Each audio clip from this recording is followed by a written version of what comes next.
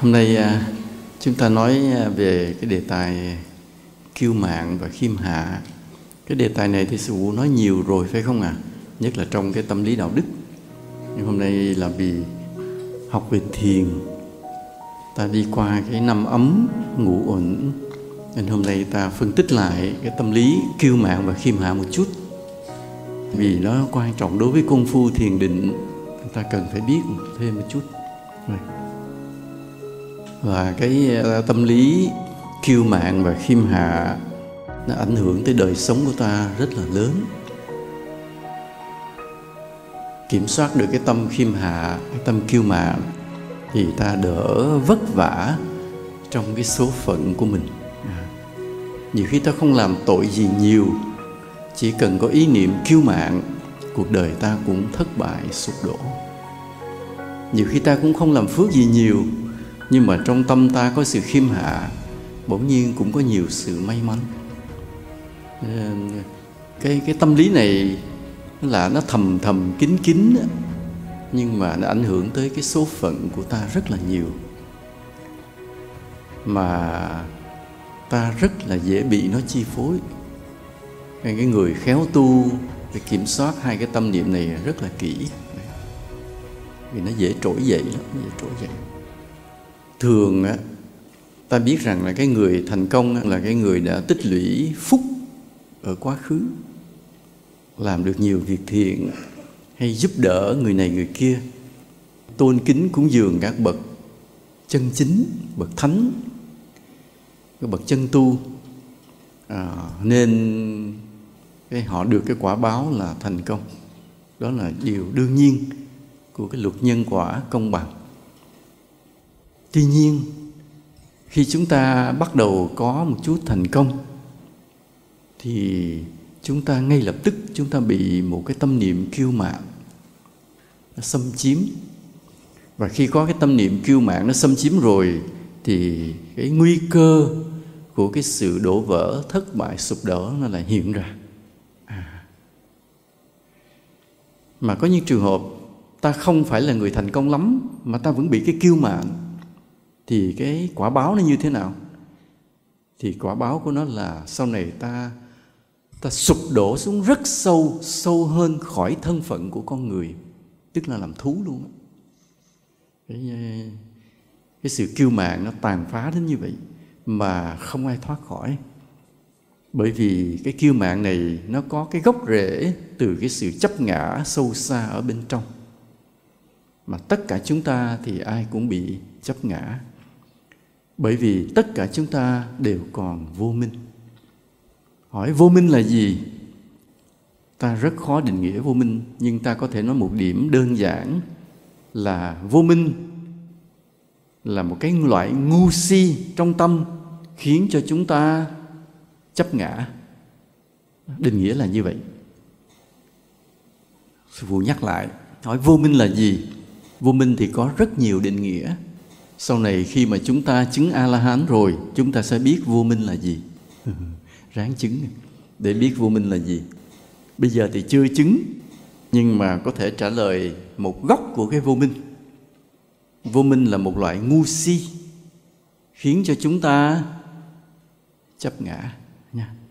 Nó là một cái định nghĩa như vậy.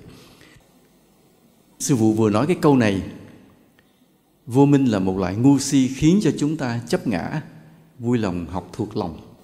Vì chúng ta sẽ áp dụng nó vào trong thiền định. Trong cái buổi lễ thành đạo sắp tới, sư phụ sẽ giải thích nhiều về cái chỗ này, để đóng chốt lại, gói lại toàn bộ, khép kín lại toàn bộ cái công phu về thiền định luôn. Nên nhớ dùm vậy, vô minh là gì? Là một loại ngu si khiến cho chúng ta chấp ngã. Định nghĩa cái đó, nhớ cái đó cho kỹ như vậy.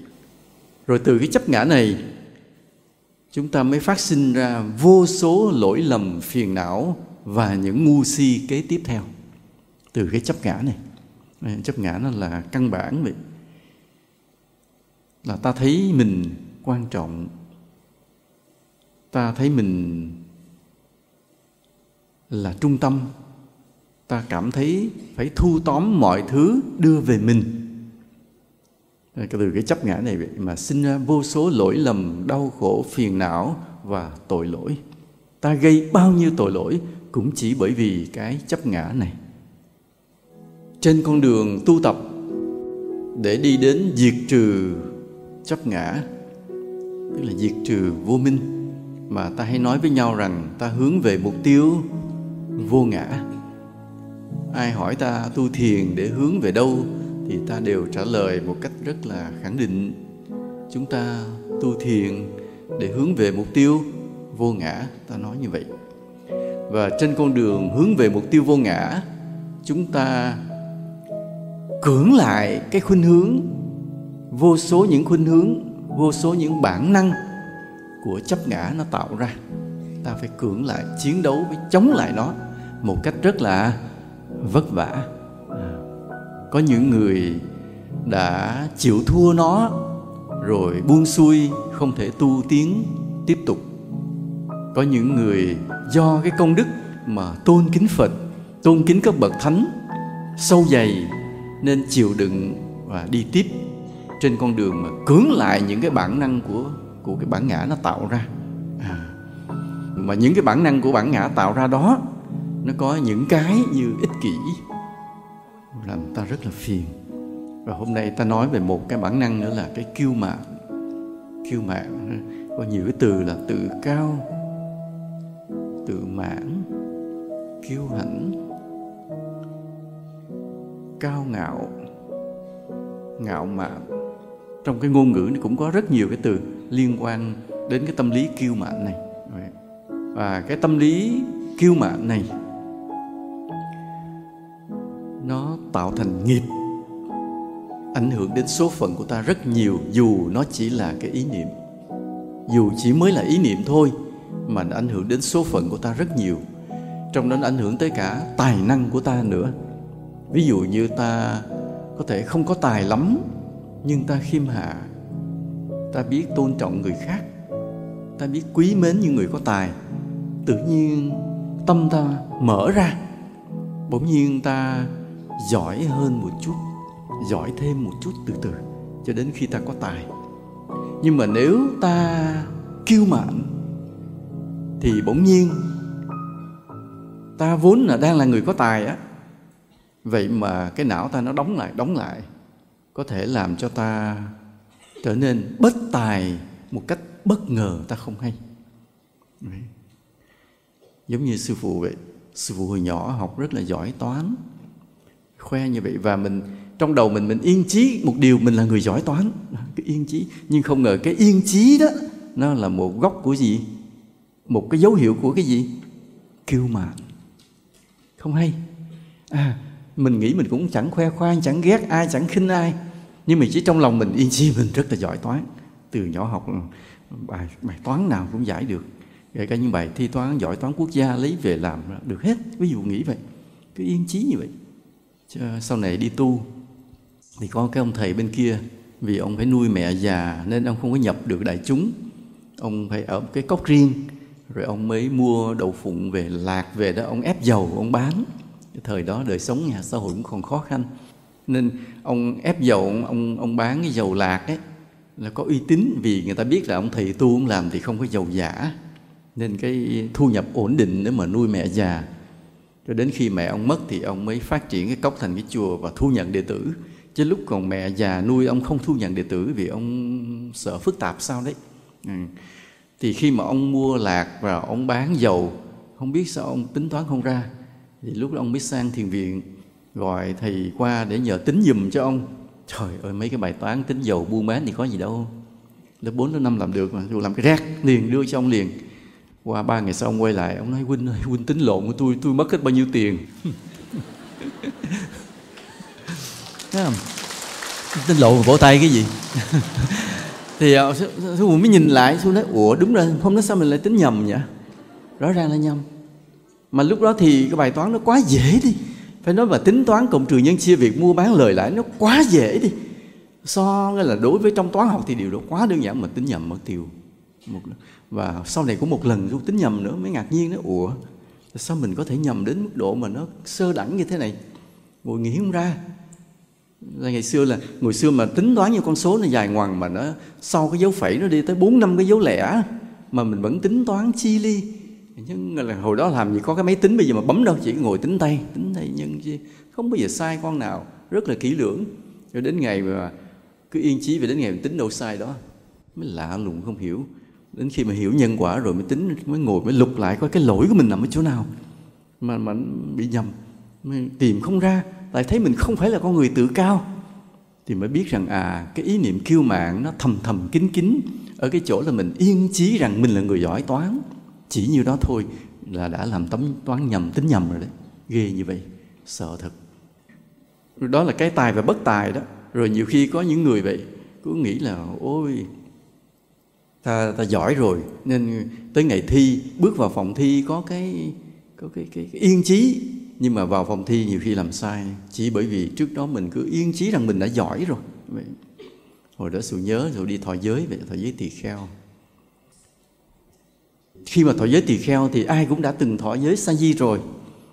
Mà thọ giới sa di thì cái tấm y sa di mình đắp đi đắp lại là không biết bao nhiêu nghìn lần rồi, thì nó là nhiều nhắm mắt cũng đắp được đó, mặc dù thế là nó rất là bình thường. Thì khi vào trong cái lúc mà thọ giới thì có cái chuyện gì xảy ra, thì một ông sư huynh, ông phải rầy người khác. Ông rầy với tính cách cái người sao mà ngu đến thế, cái chuyện như vậy đơn giản về câu hỏi như vậy mà không trả lời được. Ông rầy cũng căng thẳng. Đến lúc mà đắp y tỳ kheo để thọ giới, ông đắp không được. Ông đắp đầu này lộn mà đầu kia kéo qua đầu nọ, bị nó cũng rối lắm chứ không phải không. Thế là bao nhiêu người phải lại phụ ông xếp lại cái y cho ông đắp lại đúng chỗ, mới gài được cái móc cho ông để mà thọ giới. Thì ông im luôn, mà ngồi đúng là quả báo ngay lúc tức thời, trong vài phút mới nạt người ta, cái tới phiên mình đắp y không được, mà cái y đó đắp bao nhiêu lần là chuyện đơn giản thôi. Lạ ghê. Rồi cứ nhìn vào trong cuộc sống rồi có những người mà dù thấy giàu khiếp đảm á, nhưng mà rồi cái ỷ mình cái giàu, ỷ mình có thế lực ngầm, gặp những người khác nói năng bổ bả, sắc sược, nạt nộ, chửi bới, coi người ta không ra gì. Thì Xuân mới nghĩ nếu cái ông này ông có cái tính như vậy, tướng ông đúng là tướng giàu thật á. Nhìn cái gương mặt ngoài ông thì đúng là rất là giàu. Nhưng mà với cái thái độ này thì tiêu rồi. Thôi để coi làm sao. Thì chỉ 3 năm sau bị bắt. Bị bắt xong chết luôn trong tù luôn. Nó kết thúc rất là bi thảm, sụp đổ hết tất cả. Rồi lúc đó đã nhìn thấy 3 năm trước tôi đến, trời ơi, như vậy là làm sao mà bền. Rồi sư phụ gặp những cái con người, có những người tài giỏi lắm, địa vị rất là cao, bằng cấp rất là cao. Khi mình nói chuyện thì thấy một điều là họ hiền như cục bột á, khiêm tốn vô cùng. Thì mới thấy cái tài của cái ông này là do cái ông khiêm tốn nè, là bằng cấp thì cao, nhưng lúc nào cái thái độ cũng hiền lành, nói chuyện với ai cũng tôn trọng người khác.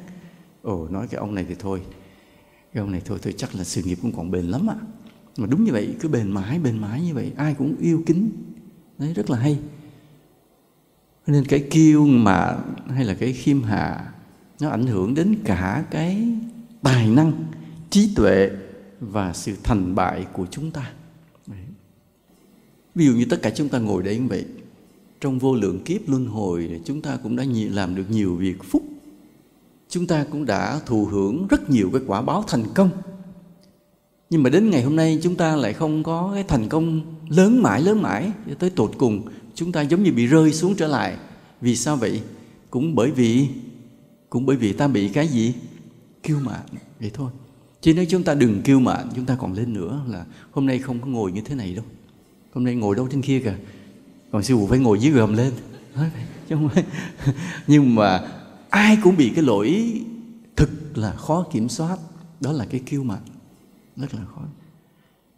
Nên vì vậy mà trong cái việc tu hành của ta vậy, ta để ý kiểm soát cái tâm kiêu mạn thật kỹ lưỡng là đỡ khổ lắm, đỡ vất vả lắm.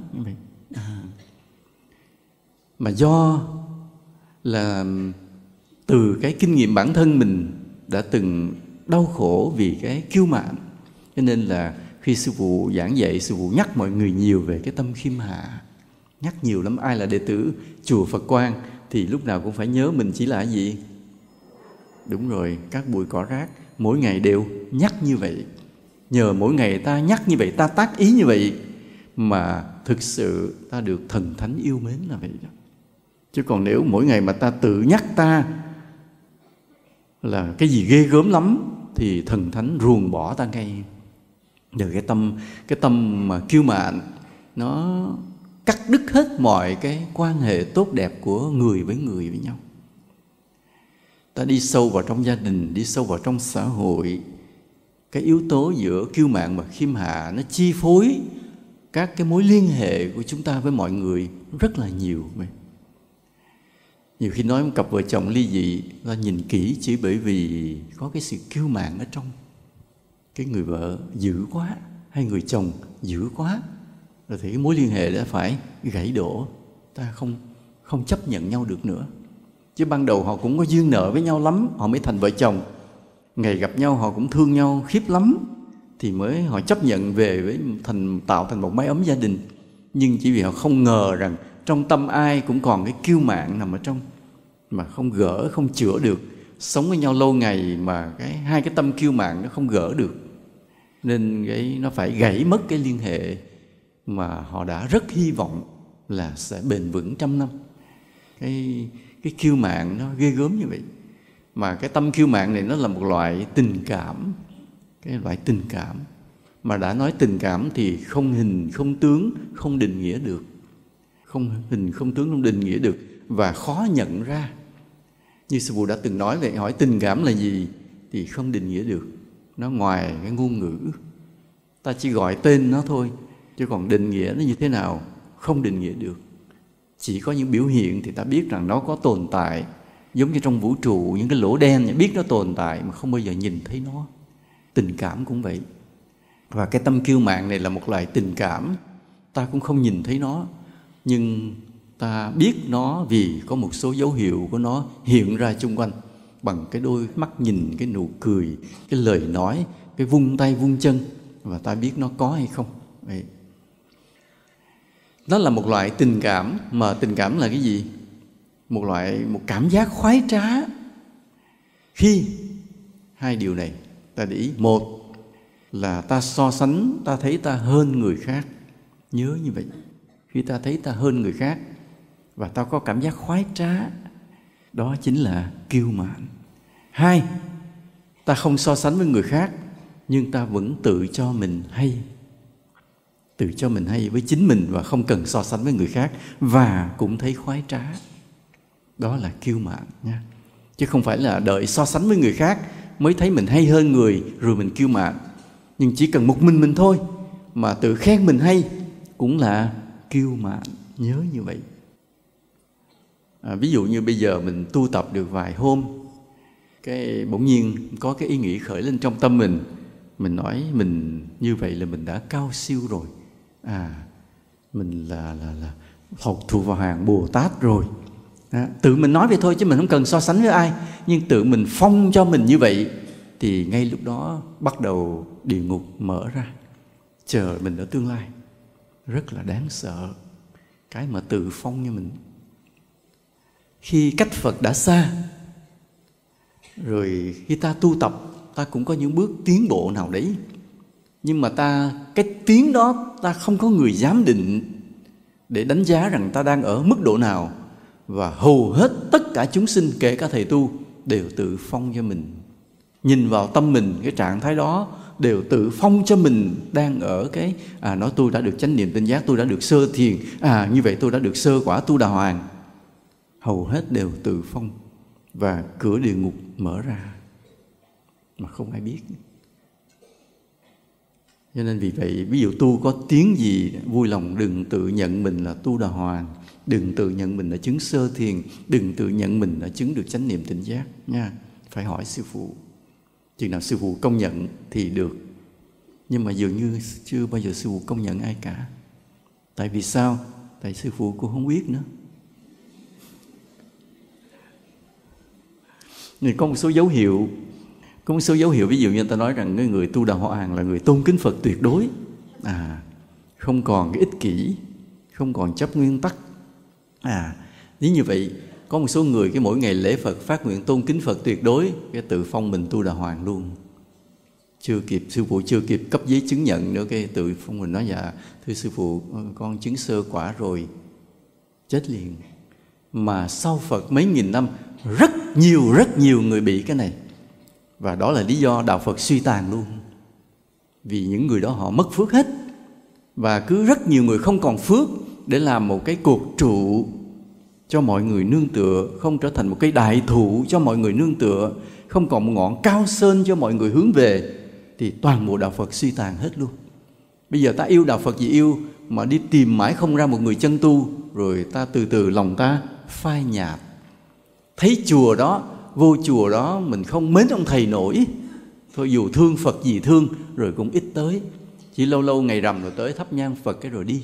Tại nói chuyện với ông thầy không hợp, không mến nổi. Thì như vậy đạo Phật có mạnh được không? Không. Nên quan trọng vẫn là những ông thầy. Nhưng mà nếu những ông thầy mất phước hết cả rồi, ông kiêu mạn rồi, mất hết phước rồi, nên ông không thu hút được chúng sinh nữa.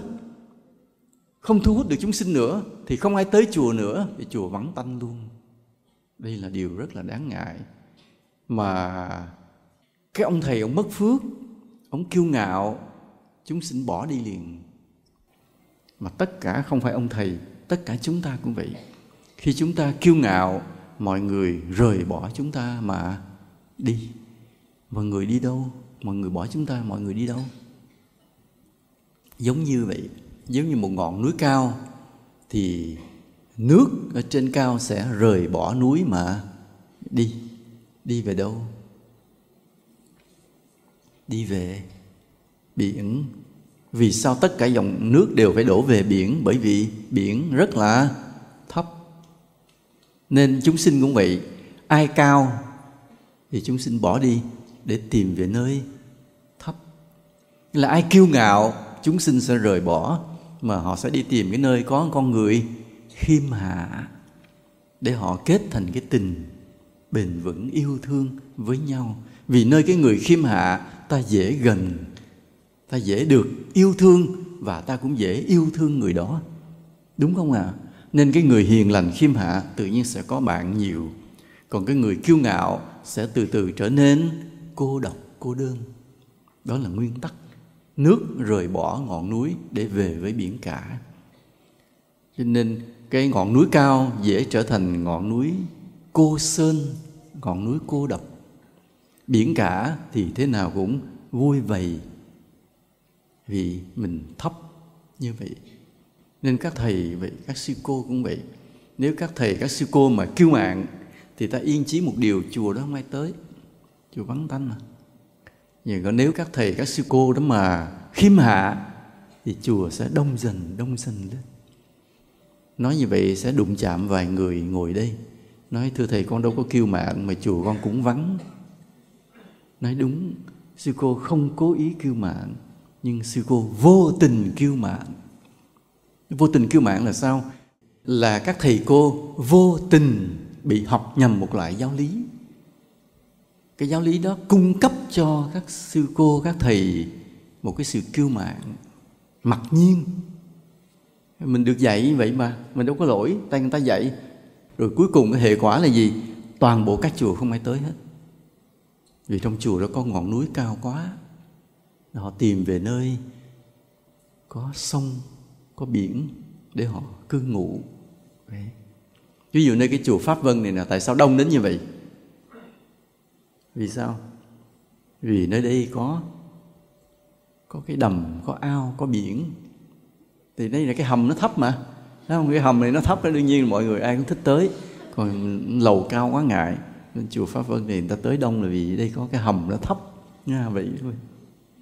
Nhiều khi á, có những cái người đó họ tự cao do họ cố ý tạo ra.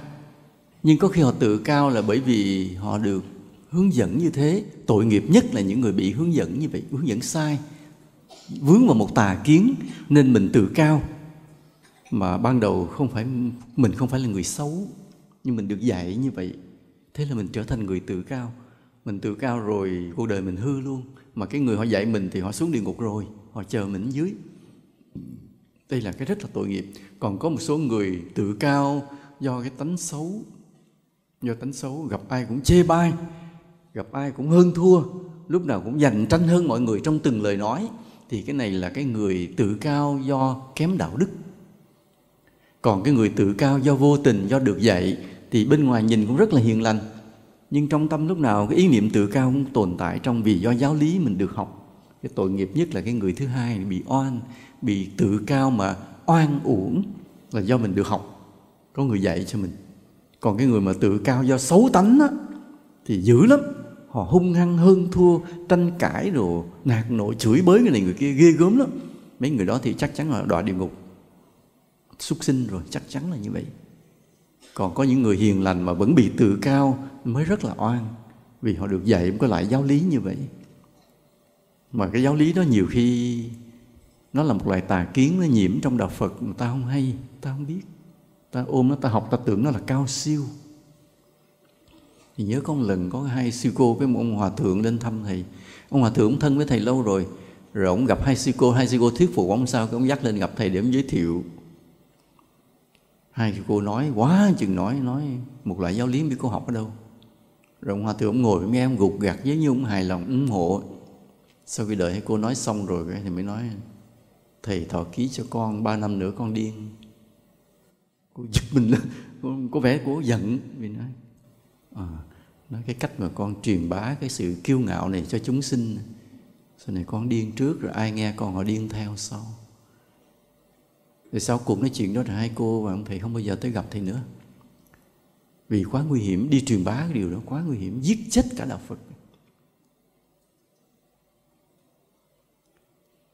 Ở đây để ta kiểm soát cái tâm kiêu mạn của mình, vì nó quá nguy hại.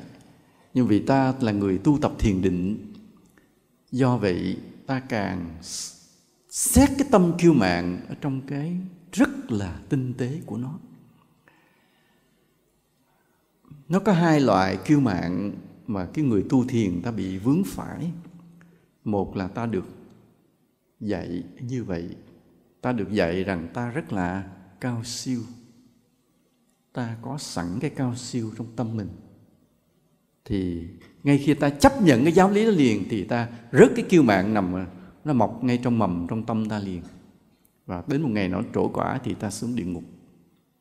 Một loại kiêu mạn thứ hai là khi ta vất vả tu tập, có chút tiến bộ, tâm ta có chút thanh tịnh, thì tự ta khen mình.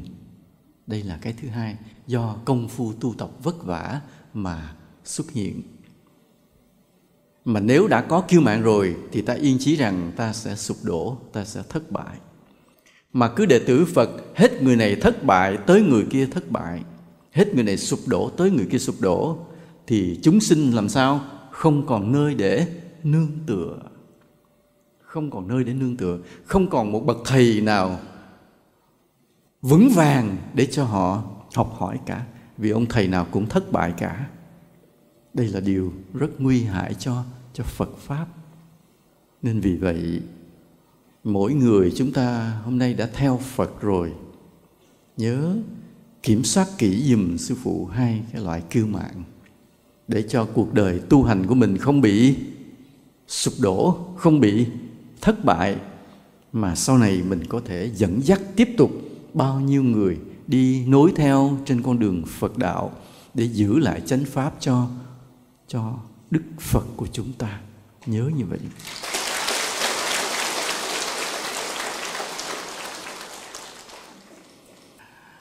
Thì nhắc lại hai cái loại kiêu mạn. Một loại là do học, dù ta hiền lành khiêm hạ, nhưng giáo lý họ dạy ta như vậy rồi, buộc ta phải kiêu mạn.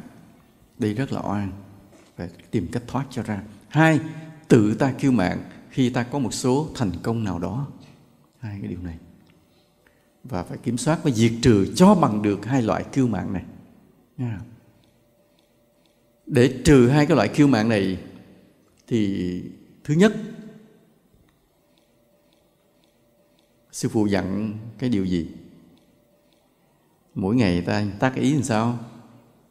Đó, mình chỉ là cát bụi, là cỏ rác mà thôi.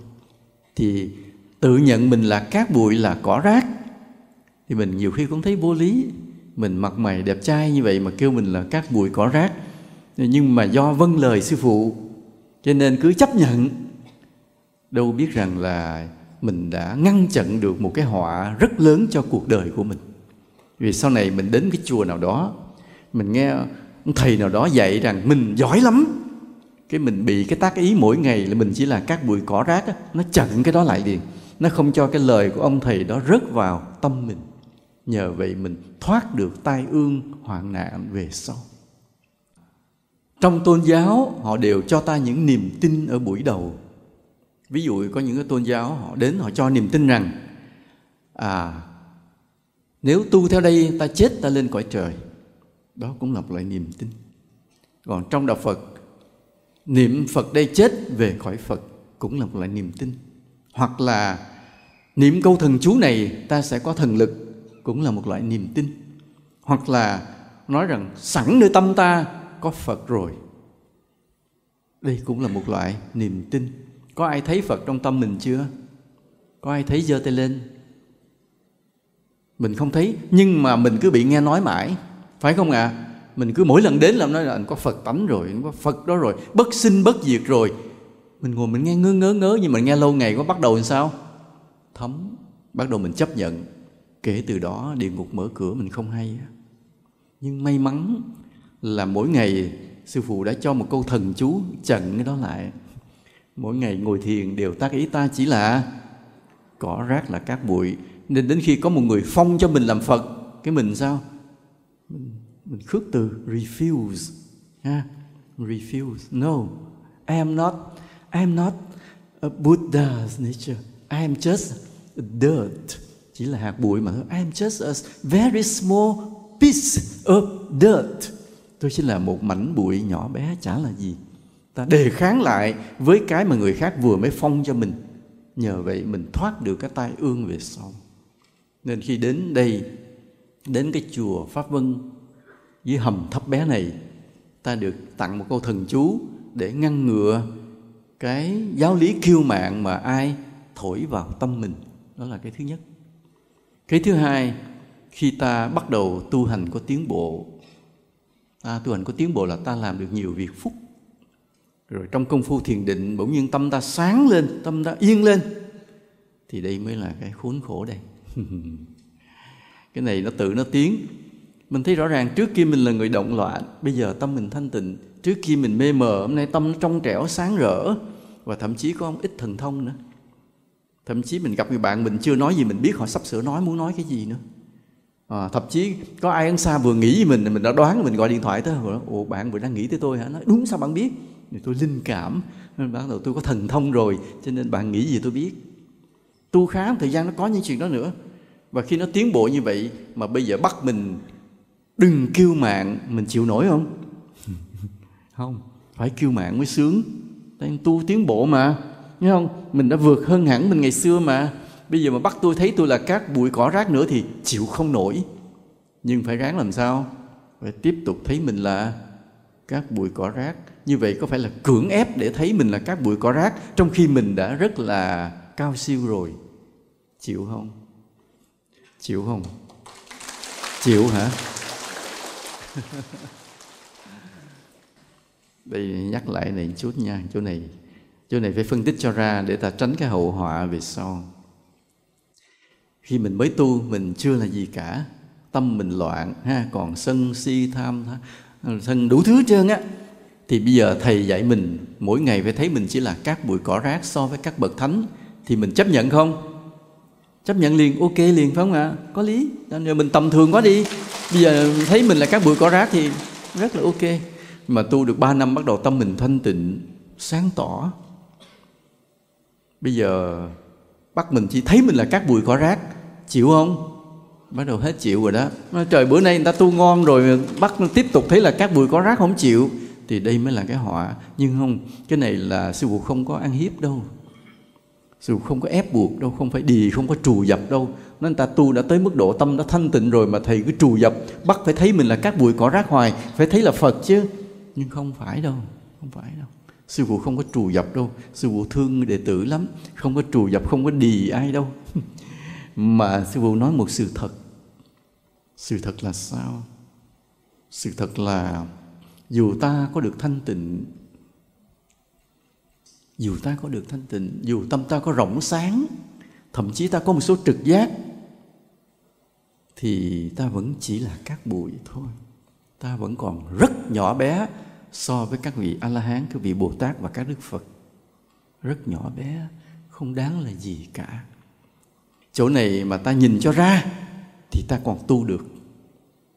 Chỗ này mà không nhìn cho ra thì công phu sẽ tan vỡ, lui lại là một kẻ phàm phu tầm thường. Chỗ này phải nhìn cho ra. Nhìn cho ra là nhìn sao? Nó tu đã tiến bộ rồi, tâm đã được thanh tịnh sáng tỏ rồi, mà phải nhìn cho ra mình vẫn là cát bụi. Làm sao nhìn cho ra? Nhìn cho ra là chỗ này. Ví dụ như trước đây mình là người nghèo, mình đi làm công, mỗi ngày ít tiền vừa đủ mua gạo ăn, thì có ai đó mắng mình đó, mày chỉ là một cái thứ là nghèo khổ. Mình nghe mình có giận không? Không, này đúng mình nghèo thật. Cho nên ai nói nghèo khổ, mỗi ngày mình tự nhắc mình như vậy mà. Ồ, mình nghèo lắm, mình thân phận mình hèn mọn lắm, nghèo lắm. Không có gì phải giận cả, mình đã tự nghĩ như vậy. Cho đến khi mình dành dụm chắc mót, có vốn tích lũy, rồi vô tình mua miếng đất, nghèo khổ, bỗng nhiên sau nó lên giá, bán được lên gấp 100 lần, cái mình thành đại gia. Bây giờ là mình mở được một cửa hàng to to, làm ông chủ, thấy không? Rồi bây giờ có người nói gặp mình cái, lúc nãy làm gì rồi? Ủa sao thấy mặt mày bảnh bao vậy? Nói lúc này tôi đã làm chủ rồi, tôi mở một công ty về thực phẩm, tôi là giám đốc, thực sự chỉ là chủ tiệm ăn thôi, nhưng vì đăng ký là công ty nên phải gọi là giám đốc, chứ bản chất cũng chỉ là một chủ tiệm ăn. Nhưng mà dù sao cũng ngon hơn hồi xưa. Hồi xưa đi làm công, bây giờ là ngồi đó bắt đầu đếm tiền, bắt đầu có người thuê mình ra lệnh được rồi, phải không ạ? Thì cái người đó họ vô, họ thăm cái cửa tiệm ăn của mình, xong họ nhìn họ nói sao anh nghèo thế? Mình giận không ạ? Mình giận không? Giận. Vì hồi xưa chính ông nó nói mình nghèo, mình đồng ý, nhưng bây giờ mình làm chủ rồi, ông nhìn mình xong ông ngồi nhíu mày, ông nói sao anh nghèo thế? Mình cũng rất giận, vì mình đã khác xưa rồi. Đây là cái trong tu ta cũng giống như vậy. Rồi ông bỏ đi, thế là mình nằm mình ngủ không được mấy đêm liền. Mình đã như thế này, sau này có duyên gặp lại ổng, hỏi bây giờ tôi hỏi cho ra lẽ. Ngày xưa lúc tôi đi làm công nghèo khổ, anh nói tôi nghèo tôi đồng ý. Bây giờ tôi lên làm ông chủ, làm giám đốc công ty ăn uống rồi, mà anh vẫn nói tôi nghèo là sao? Nói anh lên được công ty ăn uống rồi, ở ngoài kia tôi có gặp những ông tỷ phú đô la, họ đi bằng máy bay riêng không à? Thì anh đối với họ không là cái tép riêng, không là cái móng tay của họ đâu, anh vẫn còn rất là nghèo. Cho nên ổng chê mình nghèo, bởi vì ổng so sánh với ai? Tỷ phú đô la. Chúng ta cũng vậy. Chúng ta trước đây loạn động nên ta là cát bụi. Ta tu một thời gian tâm ta thanh tịnh, giống như mình vừa lên giám đốc vậy. Nhưng nếu cái giám đốc công ty ăn uống, nói thẳng là chủ tiệm bán bánh mì nướng giống gì trơn á, thì so sánh với Đức Phật thì có phải mình là nghèo không ạ? Có phải mình là cát bụi không? Vẫn là cát bụi. Nhưng vì mình không hiểu được Đức Phật, vì mình không chịu hiểu, không có kính Phật mỗi ngày, vì nhờ lòng tôn kính Phật ta mới hiểu Phật. Nhưng mỗi ngày mình bớt lễ Phật rồi, mình thấy mình ngon, mình bớt lễ Phật, nên mình lần lần không hiểu được Phật nữa. Mình không hiểu được cái vô tận tuyệt đối của Phật đến mức độ nào, nên bắt đầu mình mới thấy mình hay, mình mới thấy mình cao. Tâm kiêu mạn xuất hiện ngay chỗ này và chuẩn bị cho sự tan vỡ về sau. Nên vì vậy cái khó cái thứ hai là chỗ này. Cái khó cái thứ nhất á, là có ai bơm một cái giáo lý vào tâm mình để làm cho mình tự cao, thì thầy đã có chặn lại bằng câu thần chú, mỗi ngày thấy mình là cát bụi cỏ rác. Chặn rồi dễ rồi. Nhưng cái thứ hai mới khó là tự mình tu tiến rồi mà vẫn phải diệt trừ cái kiêu mạn. Cái này rất là khó. Nếu ta không tiếp tục lễ kính Phật mỗi ngày để hiểu được sự vĩ đại của Đức Phật như thế nào, thì ta cứ tưởng mình hay. Đây là cái chỗ ta sẽ rất là sai lầm. Lễ thành đạo tới thầy cũng sẽ nhắc lại cái điều này cho mọi người. Vì rất là quan trọng cái chỗ này, ta tu được tiến bộ hay không chính là cái ý niệm kiêu mạn hay là khiêm hạ ngay chỗ này đây. Nên ta có hai loại, đó là một là ta so sánh với người khác, hai là ta tự khen chính mình. Nhớ chặn được cho bằng được những điều đó, phải tinh vi, phải tác ý, phải tìm cho ra. Tại vì cái kiêu mạn nó làm kiết sử, nó nằm tràn ngập trong tâm ta. Nhúc nhích cái là ta tự cao, nhúc nhích cái là ta tự cao, nhúc nhích cái ta tự khen mình, nhúc nhích cái ta chê người khác. Sợ lắm. Mà nếu không phải là người cực kỳ có trí tuệ, ta không chặn nổi nó đâu. Nhớ dùm như vậy. Hôm nay ta ngồi đây với cái thân phận này, trong khi mình đã đi qua vô lượng kiếp luân hồi, đã làm rất nhiều việc phúc rồi, mà cứ đưa lên rồi rớt xuống, đi lên rồi rớt xuống, đi lên rớt xuống, giờ này ngồi dưới đất. Cái đằng sau kia người ta còn ngồi được trên ghế kìa.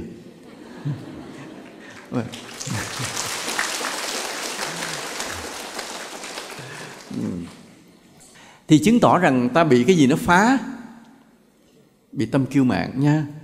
Ai cũng đang bị hết, nghe lời sư phụ dùm. Bây giờ ví dụ bây giờ sư phụ chỉ người hỏi cô có kiêu mạn không, ngồi ngơ ngơ nhìn nó, vậy đâu có, con không thấy gì hết. Thì lý do tại sao ta không thấy mình kiêu mạn? Bởi vì ta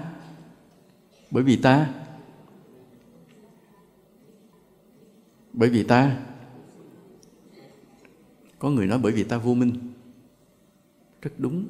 Có người nói thẳng bởi vì ta ngu. Cái người mà nói ta ngu đó, người đó mới ngon lành đó. Đúng, phải ngu.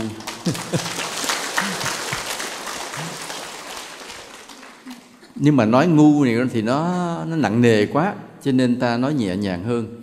Ta không thấy mình đang bị kiêu mạn chi phối, chỉ bởi vì ta thiếu trí tuệ sâu sắc.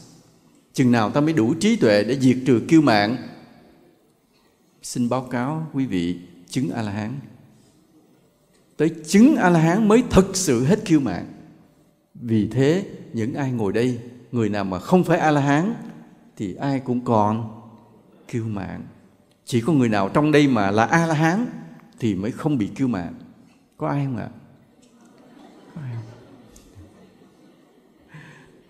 Cho nên ta phải yên chí một điều rằng chúng ta đang vẫn còn kiêu mạn. Vẫn còn kiêu mạn, nhưng mà nếu ai kềm nó lại được thì làm sao? Thì ta tu tiến được, ta còn thành công được. Mà nếu ai không kềm nó được thì chuyện gì? Tai họa sẽ xảy ra, địa ngục sẽ mở ra nha. Nên ở đây đầu tiên tất cả chúng ta đều còn kiêu mạn, nhưng khác nhau ở chỗ là gì? Người kềm nó được và người không kềm nó được, vậy thôi. Khác nhau chỗ này thôi. Còn cái nền tảng giống hệt nhau, ai cũng còn kiêu mạn cả. Nhưng mà người kềm được và người không kềm được. Thì bây giờ cái vấn đề chúng ta hôm nay trao đổi với nhau một cái đạo lý là làm sao kềm nó lại nha.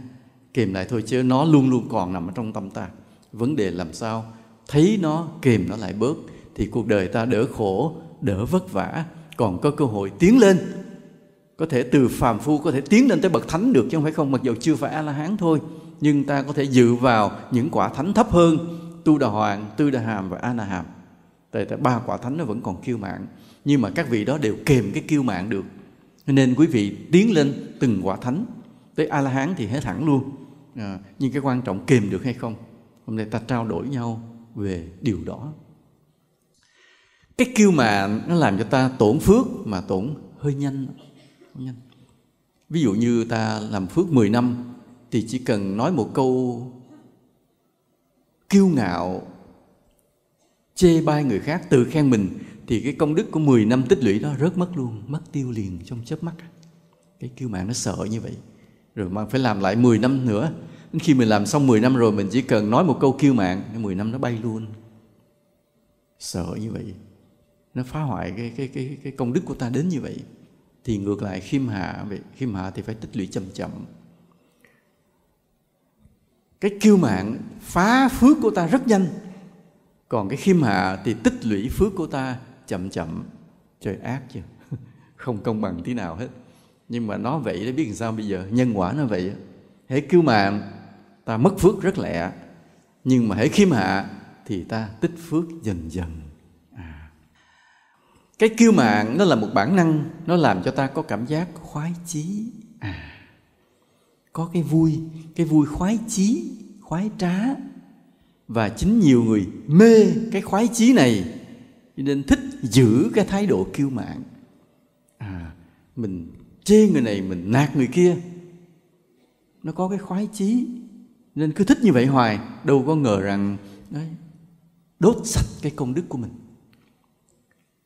Còn cái khiêm hạ là mình tôn trọng cái hay của người khác, mình che đậy cái dở của người khác, mình dìu dắt cái người từ sai cho thành đúng, lúc nào cũng tự thấy mình còn kém cỏi, lúc nào cũng tự biết mình chỉ là tầm thường. Thì cái đó nó không tạo ra một cảm giác khoái trá, khoái chí, nhưng nó tạo ra một cảm giác gì? Cảm giác gì? Ai có khiêm hạ thì phải thấy cảm giác này. Khi ta khiêm hạ, ta phục vụ người khác được.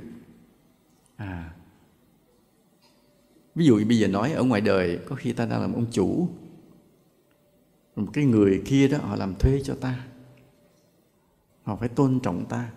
Nhưng khi vô chùa, tất cả là huynh đệ bình đẳng. Mình đi mình rót nước, mình mời cái người mà thật ra họ làm công cho mình luôn. Vì vào chùa rồi ta thoát được cái vỏ của ông chủ rồi. Nhưng ngoài đời vì là ông chủ nên mình không thể cư xử như kiểu một người làm công được, buộc mình phải giữ cái vị thế của ông chủ. Nhưng trong tâm mình rất là khiêm hạ, mình chỉ muốn phục vụ mọi người thôi. Đến khi vào chùa được cái mình thỏa lòng, vô đây cái môi trường là bình đẳng, ai cũng như ai hết, không có giàu nghèo nữa. Thế là mình bưng nước cho mời cái người mà công nhân mà họ làm thuê cho mình, và mình thấy rất hạnh phúc. Là vì sao vậy? Đây Sư Phụ nói vậy đó. Cái người nào khiêm hạ sẽ cảm nhận được điều này.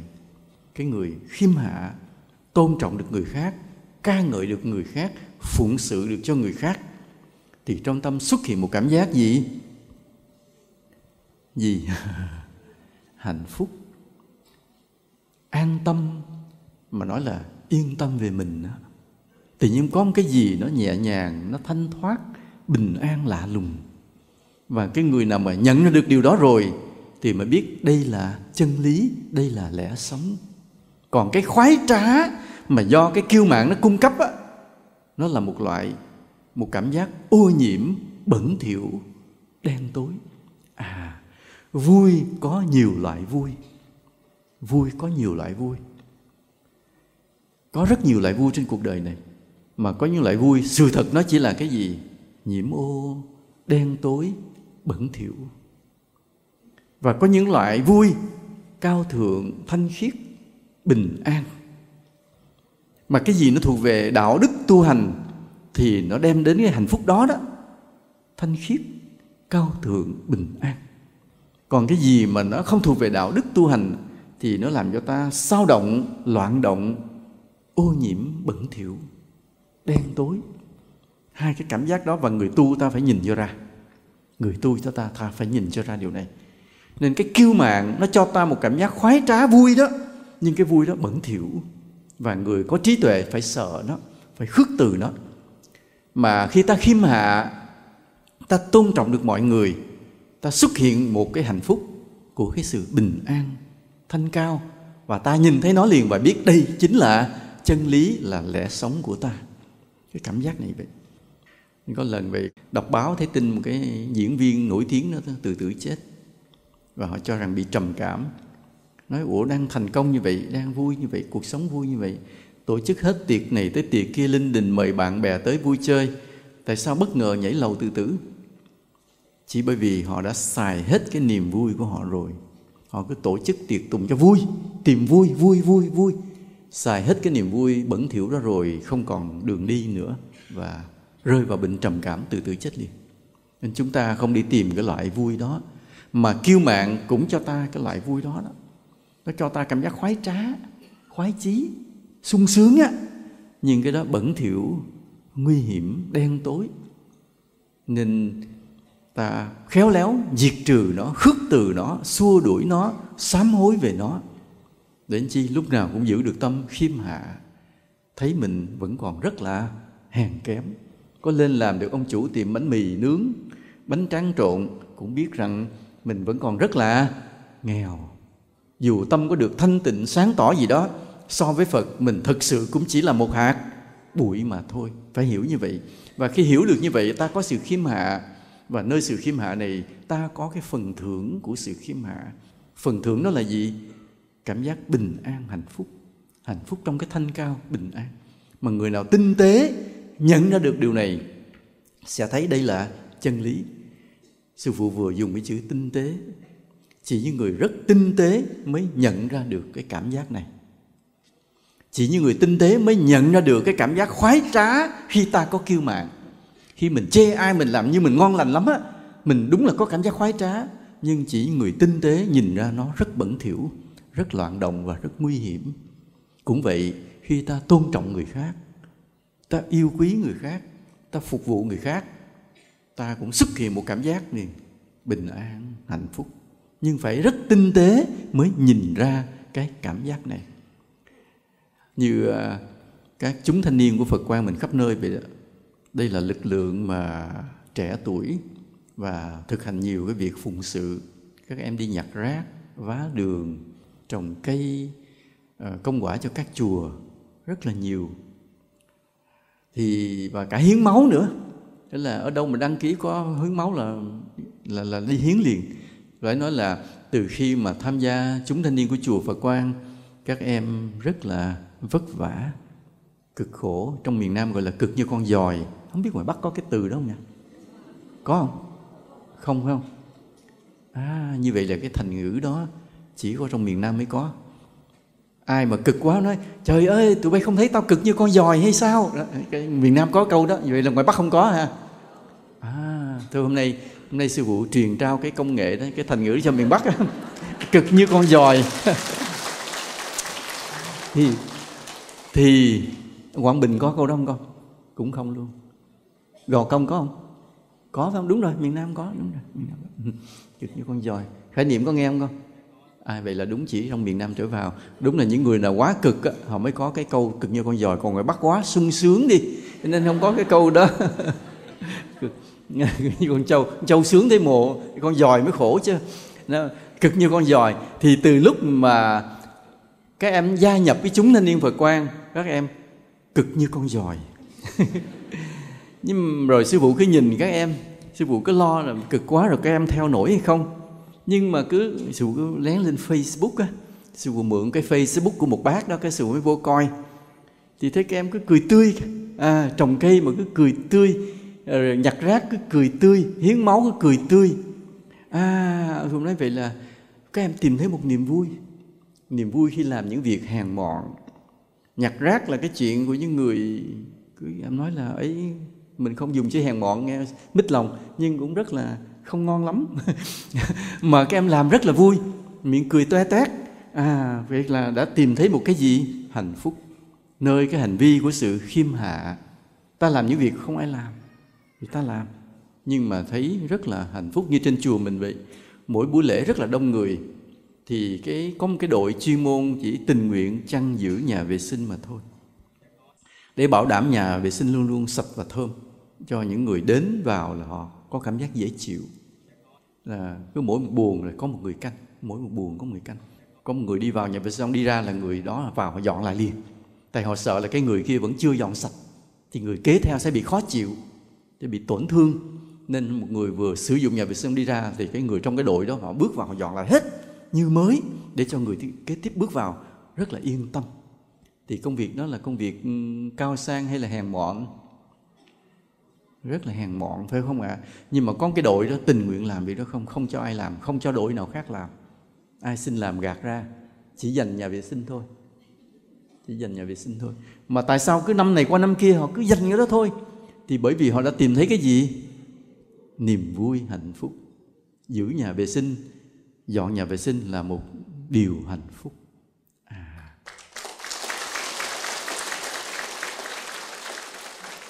Cho nên vì vậy, sư phụ đề nghị tất cả Phật tử chúng ta hãy tìm hưởng cái hạnh phúc đấy. Vô chùa là vô nhà vệ sinh trước nha. Vô chùa chào thì trụ trì xong là lật đật chạy vô nhà vệ sinh, thì ổng tưởng mình cần sử dụng nó, ra không, vô dọn dẹp để cho những người đến sau. Mình dành cái công quả đó liền, để không có người phỏng tay trên. Vì công quả mà dọn nhà vệ sinh quan trọng lắm, hạnh phúc lắm nha.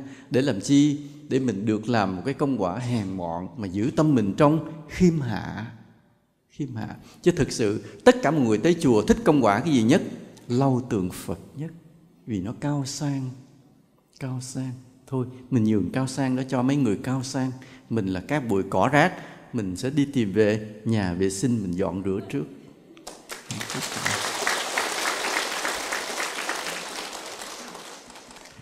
Hồi sư phụ trong chúng vậy, cái bị ông thầy mình ông phạt gì dọn nhà vệ sinh không à? Là cứ mỗi ngày phải vô dọn nhà vệ sinh, rồi gánh cái nước tiểu ra ngoài rẫy để cho ông sư huynh ông tưới rẫy. Mà sư phụ thì nhiều việc quá, cũng bận, người mình cũng gầy guộc ốm yếu, Cái hôm nào mà mình hơi bận một xíu là mấy ông sư huynh ông dành lén làm cho ông dọn nhà vệ sinh mất tiêu. Tới khi mình vô rồi nói ủa ai dọn của em rồi, thì mấy ông cười là mấy ông dành mấy ông dọn mất.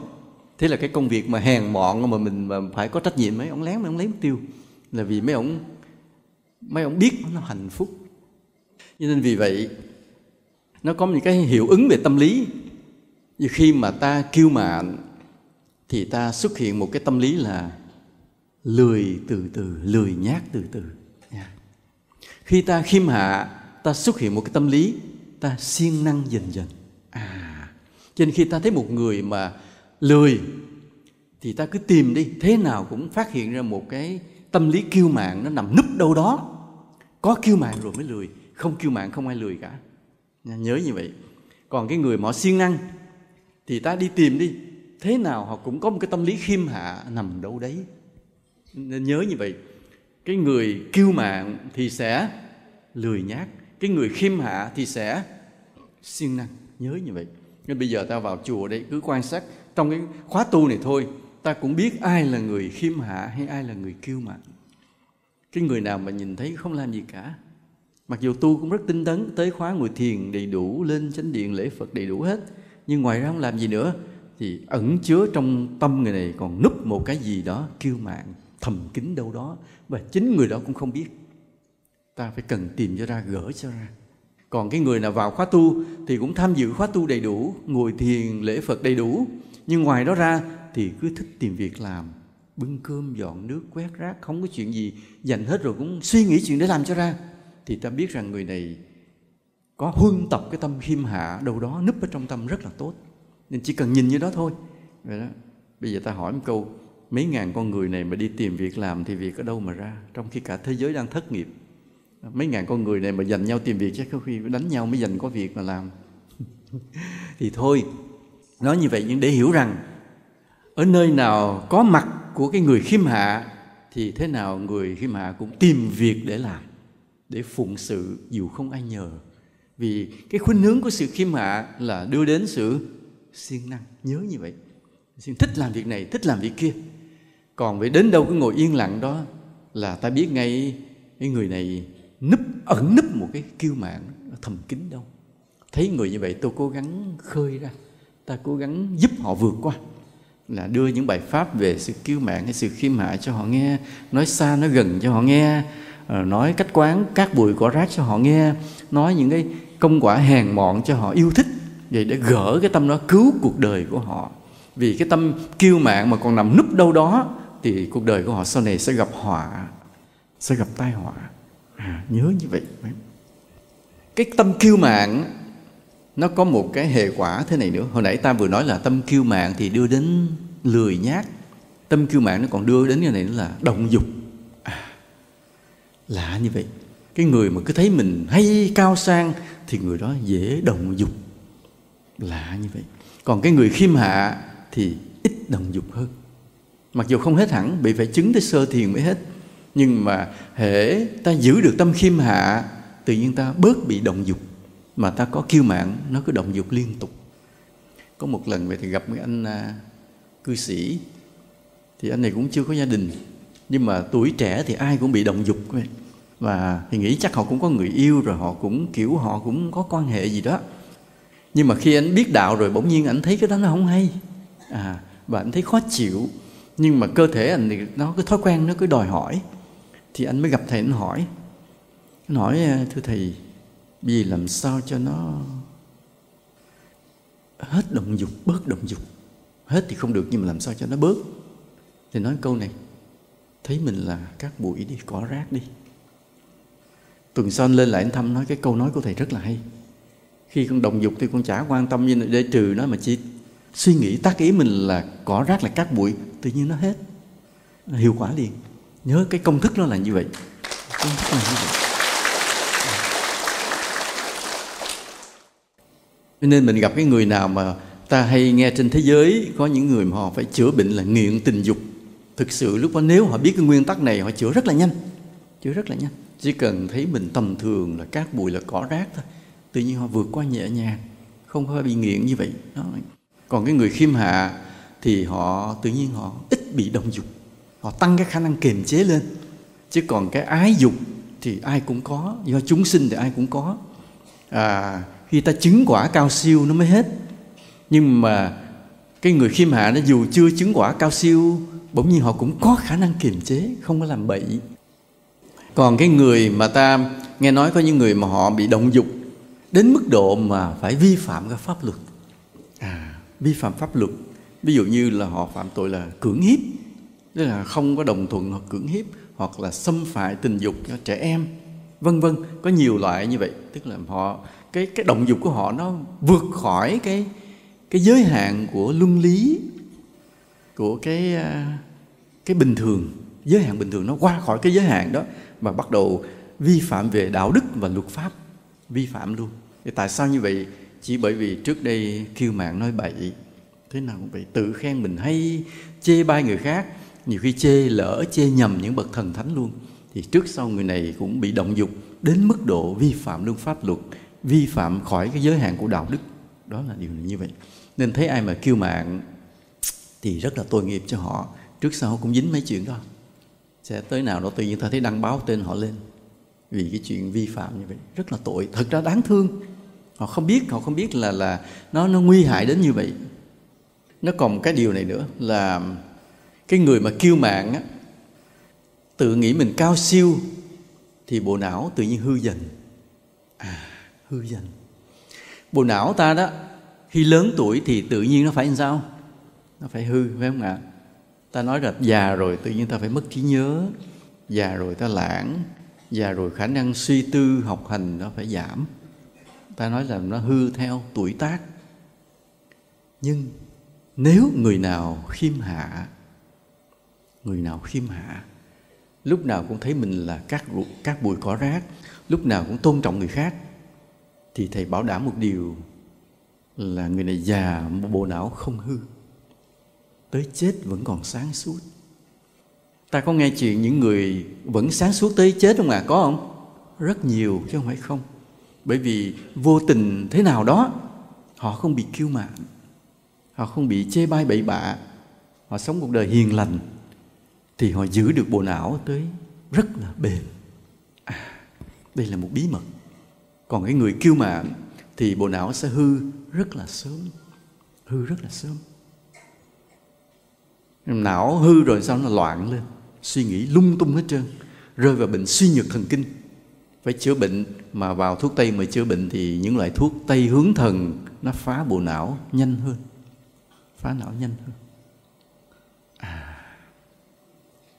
Cho nên ai muốn có một bộ não bền vững thì xin vui lòng khiêm hạ. Mà muốn khiêm hạ thì phải làm sao? Trước hết là tác ý mình chỉ là cát bụi cỏ rác. Thứ hai, tác ý tôn trọng mọi người. Thứ ba, tác ý tôn kính các bậc thánh, nhất là Đức Phật. Và tiếp theo đó là vô số những cái việc làm của chúng ta để củng cố cái đạo đức khiêm hạ trong lòng ta. Ví dụ cứ thích làm những việc hèn mọn, phụng sự mọi người, phục vụ mọi người, để củng cố cái tâm khiêm hạ đó bằng hành động, chứ không phải chỉ bằng ý nghĩ hay lời nói mà thôi. Thì như vậy, khi ta củng cố được cái tâm khiêm hạ rồi bền vững, thì cái kiêu mạn nó khó tấn công ta, và ta giữ được cái bộ não bền vững. Nhớ như vậy. Nên cái người kiêu mạn, họ nói hay gì hay cho tâm họ rất là loạn. Ví dụ một cái người ngồi thiền, họ khen rằng họ đã chứng thiền, họ khoe rằng họ là có cái Phật tánh ở trong tâm. Ta yên chí một điều, miệng họ nói như vậy nhưng trong tâm loạn tùm lum. Vì đó là nguyên tắc. Nguyên tắc là khi tâm kiêu mạn thì tâm phải loạn, bộ não phải hư. Đó là nguyên tắc, nhớ như vậy. Còn ta, ví dụ ta cũng chưa được định tâm, nhưng bảo đảm ta khiêm hạ, ta tôn trọng được mọi người, thấy mình thấp kém, tầm thường, vậy thôi. Nó không loạn thêm, mà nó có cơ hội, hy vọng từ từ tâm ta sẽ được an định. Nhớ như vậy. Đây sau này bữa thành đạo sư về sẽ nói về điều này một lần nữa, vì nó là một cái yếu tố rất là quan trọng. Nhưng cái thử thách về cái đạo đức của khiêm hạ của chúng ta đó, cái thử thách ghê gớm nhất là khi bắt đầu ta có thành công tiến bộ. Chứ bình thường thì ta chưa thấy mình kiêu mạn, nhưng khi ta có thành công, có tiến bộ thì lúc đó là lúc thử thách, coi ta có thực sự giữ được khiêm hạ hay không. Khi ta thành công tiến bộ rồi, nó thúc đẩy tự ta phải kiêu mạn nha, phải thấy mình hơn người khác. Ta tự tiến bộ với chính mình, ta thành công trong cộng đồng, trong xã hội, buộc ta phải kiêu mạn. Mà kiêu mạn rồi thì cái họa nó đang chờ ở đằng sau. Nên cái người nào mà trong thành công, trong tiến bộ mà không kiêu mạn thì người đó còn tiến bộ tiếp, đi tiếp, vượt lên từ từ, cao hơn, xa hơn. Còn người nào mà kiêu mạn rồi thì thấy họ thành công đó, nhưng ta yên chí rằng họ sẽ có chỗ dừng lại, rơi, tuột lại, vì có cái kiêu mạn. Nhớ như vậy. Vì thế, nếu ở đây ai là người thành công tiến bộ thì vui lòng quyết liệt mà diệt trừ tâm kiêu mạn, vì nó tự nhiên nó phải xuất hiện. Mà tự mình diệt trừ không nổi, phải làm sao? Nhờ Phật, đúng như vậy. Phải lễ Phật nhiều hơn người khác. Xin Phật gia hộ cho con đừng bị kiêu mạn. Xin Phật cho con dù thành công đến đâu vẫn thấy mình còn rất là kém dở, vẫn không bị tự hào, biết mình còn rất là kém dở. Mà điều đó phải xin Phật. Nên trong cái bài lời khấn nguyện ta tụng hàng ngày có cái điều này vậy đó. Dù tu tiến đến đâu vẫn tự tìm chỗ dở. Đó là chìa khóa nằm ở chỗ đó.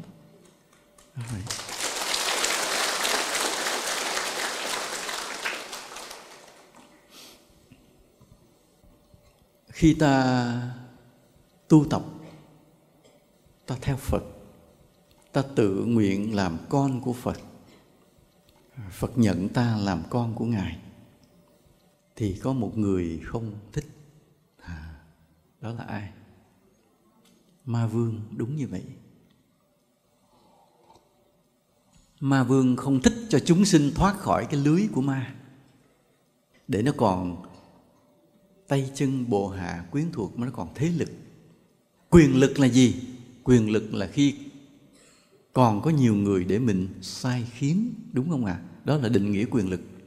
Không có ai có quyền lực mà ở một mình. Dù chất một núi vàng ở một mình vẫn không gọi là người có quyền lực, vì có ai để mình sai đâu. Còn khi mà có người để mình sai thì mình bắt đầu có quyền lực. Mà nếu số người đó càng đông, có nghĩa là quyền lực của mình càng lớn. Đúng như vậy. Nên có những cái tâm lý của những ông chồng ra ngoài bị người ta ăn hiếp, về nạt nộ vợ con để thỏa mãn ước mơ quyền lực, tham vọng quyền lực bí mật. Ở ngoài bị ăn hiếp, về nhà nạt nộ vợ con, bù lại. Đó là cái tâm lý xấu, vì ai cũng thèm khát quyền lực. Và ma vương là một loại mà gì không muốn cho ai thoát khỏi bàn tay của nó hết. Nên nếu có một người tu hành, người đó không còn sân si, thì người đó ra khỏi lưới ma. Cho nên ma vương không thích. Và để ngăn chặn cái việc người đó tiến tu tới giải thoát, thì một cách hay nhất là làm cho người đó kiêu mạn. Hễ người đó kiêu mạn rồi thì đường tu sụp đổ, không thể theo Phật được nữa, không làm con Phật được nữa, là thành công. Nhưng mà để gieo cho người đó cái tâm kiêu mạn thì bằng cách gì? Ma thì 1.000.000 cách, tại ma vương có thần thông mà. Họ gieo vào đầu ta, nhờ người khác đem đến một giáo lý cho ta, gây ảo tưởng cho ta, hiện một cái hình ảnh hào quang, làm cho ta tưởng rằng ta đã chứng cao siêu, làm đủ cách hết, miễn kích thích cái tâm kiêu mạn của ta lên, thì coi như đường tu của ta gãy. Hồi Đức Phật của ta đó, Đức Phật của ta có kể một câu chuyện. Ngài Mục Kiền Liên có kể một câu chuyện. Từ lần đó có một con ma, nó nhập vào bụng của Ngài, nên nó làm cho Ngài đau bụng. Nhưng Ngài là vị A-la-hán rồi, Ngài tự tại, Ngài biết nó là ai, và Ngài cũng không có dùng thần lực để mà diệt nó. Ngài chỉ nói chuyện với nó thôi. Ngài nói: ngươi ra đây đi, đừng ở trong đó. Trước đây ta với ngươi là cậu cháu, ta là cậu, ngươi là cháu của ta. Ra đây nói chuyện cho nghe. Ra, Ngài mới kể lại vào kiếp xưa, ta là Ma Vương đây, ta là Ma Ra đây. Ngài Mục Kiền Liên, Ngài nói vậy. Vào thời Đức Phật đó, ta là Ma Ra, tên là Du-si, ngươi là cháu ta. Rồi cái ác ma Du-si đó thấy nhiều người theo Phật, theo Đức Phật Như Lai đó, mới tìm cách phá. Đầu tiên phá là gì? Nhập tâm vào các Phật tử, khiến cho Phật tử bỗng nhiên gặp thầy tu rồi các tỳ kheo là nổi sân lên chửi mắng. Cho nên khi ta giận dữ, ta chửi mắng, coi chừng không phải là tâm ta, mà là tâm của ai? Tâm ma nhập vào ta. Nên xin nhớ rằng nha, đôi khi ta yêu, ta thương, ta ghét, ta giận hờn, ta sân si, nhiều khi không phải ta. Vì trong nhà tự nhiên gây lộn quá chừng, cái đi coi thầy, ông thầy nói tại có cái vong không chịu cúng cho nó, cúng cho nó ăn, đi nhà hết gây lộn. Ta nghe có hợp lý không? Không hợp lý chút nào hết. Nói ông thầy nói bậy bạ, cãi nhau tại hai vợ chồng bất đồng quan điểm, thấy không? Ông muốn cái này, bà muốn cái kia, giận nhau cãi chứ tự nhiên có vong. Nhưng ông thầy đó mới nói đúng chứ. Chính ông thầy bói đó nói mới đúng đó. Trong nhà có vong nó xúi. Nên tâm ta vậy chứ mong manh đó. Ta không giữ được tâm mình đâu. Ma nó tác động rất là nhiều. Ma tác động nhiều lắm. Nên ở đây Atma Dusi tác động của các Phật tử gặp thầy tu đâu là chửi bới đó. Thì Đức Phật biết ngay. Đức Như Lai lúc đó Ngài biết, Ngài nói dạy các tỳ kheo quán nhẫn nhục nha, nhịn đi. Vì biết không phải là lỗi của các cư sĩ này, mà một ác ma đứng sau lưng nó tác động vào tâm, nó dùng thần thông của nó tác động vô tâm, khiến cho Phật tử chửi bới. Nên quán nhẫn nhục để đừng có mất cái tâm tu hành. Chứ đừng nói trời sao mình tu bị người ta chửi quá thôi bỏ tu, là trúng cái bẫy của ma. Nên không. Đến khi mà làm thời gian không được, cái Atma Dusi mới đổi qua cách khác, tác động vào tâm một số Phật tử khác, gặp các thầy đó quỳ lại tôn xưng ca ngợi, để làm cho các thầy tăng cái tâm kiêu mạn thôi. Mà hễ tâm kiêu mạn tăng lên rồi, dục tăng lên liền, bỏ tu liền. Thì lúc đó là Đức Phật biết liền. Đức Phật mới dặn các tỳ kheo phải thấy mình là thấp hèn như đất, như bụi, để không bao giờ bị những cái khen ngợi tôn xưng của Phật tử mà làm cho mình kiêu mạn.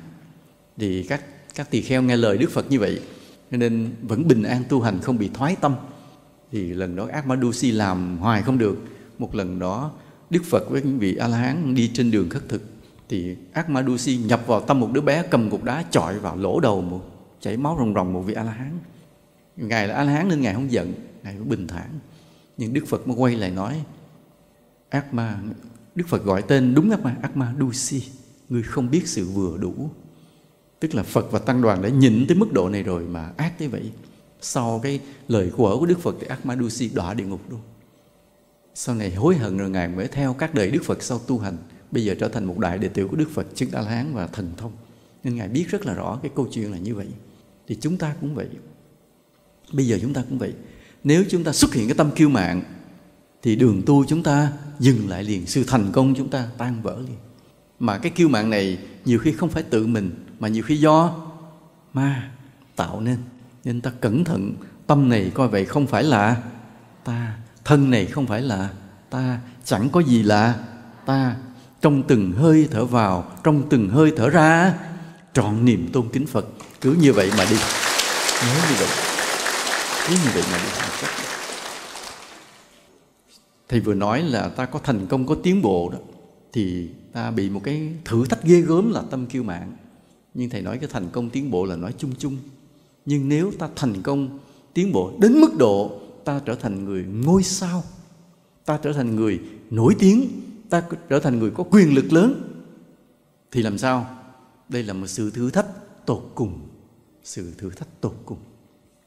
Nên có những người ngang đây bắt đầu gãy, vì nó thử thách khiếp quá.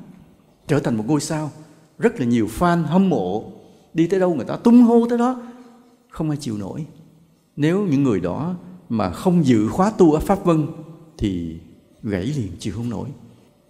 Nên vì vậy khi ta gặp các ngôi sao, ta phải mời họ đến dự khóa thiền Pháp Vân, để họ tác ý mình chỉ là cát bụi cỏ rác, mà họ chịu đựng nổi cái sự hâm mộ của quần chúng, không bị kiêu mạn.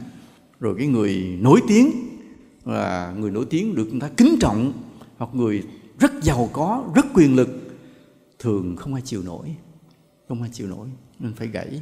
Đó là lý do trong bao nhiêu người đã ngồi trong chúng hội, đã từng có những người những đời xưa đã thành công tột đỉnh, rồi không chịu nổi cái tâm kiêu mạn, gãy xuống hôm nay về Pháp Vân ngồi dưới đất. Khổ như vậy.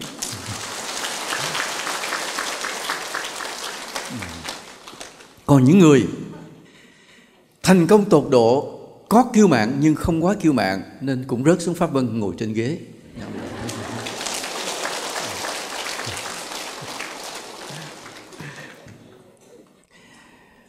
Như ta đã biết vậy, cái kiêu mạn là một loại bản năng, một kiết sử rất là nguy hiểm nha. Cả một đời tu hành của mình, cái khó nhất và cũng đáng quý nhất chính là kiểm soát được tâm kiêu mạn nha. Bồi đắp được tâm khiêm hạ. Nhớ cái quý nhất của cuộc đời tu hành chính là chỗ này, chính là này. Nhưng mà thông thường tự ta không kiểm soát nổi nó, bởi vì tâm kiêu mạn là bản năng, ta không kiểm soát nổi. Do đó ta phải nhờ gì? Nhờ phước, đảnh lễ Phật, đảnh lễ các vị A-la-hán, đảnh lễ các vị A-la-hán. Vì các vị A-la-hán là những người tuyệt đối đã diệt trừ được kiêu mạn, nên ta thỉnh thánh đồ mệnh về, ta lạy các ngài thì rất là thiêng. Nên sau này khi ta lễ các vị A-la-hán, ta lễ Đức Phật, sau này mỗi khi cái tâm kiêu mạn nó nhúc nhích nhóm nhẹ nhẹ, ta đã thấy rồi và ta diệt trừ liền, sám hối liền, nó không bị. Nhờ vậy ta tiếp tục giữ được tâm khiêm hạ mà vững bước đi trên con đường tu hành, làm phúc, phụng sự, cống hiến, và mong sao cho tất cả mọi người đều thành công hơn ta, thành công trước ta. Nhớ như vậy. Nam mô Bổn Sư Thích Ca Mâu Ni Phật.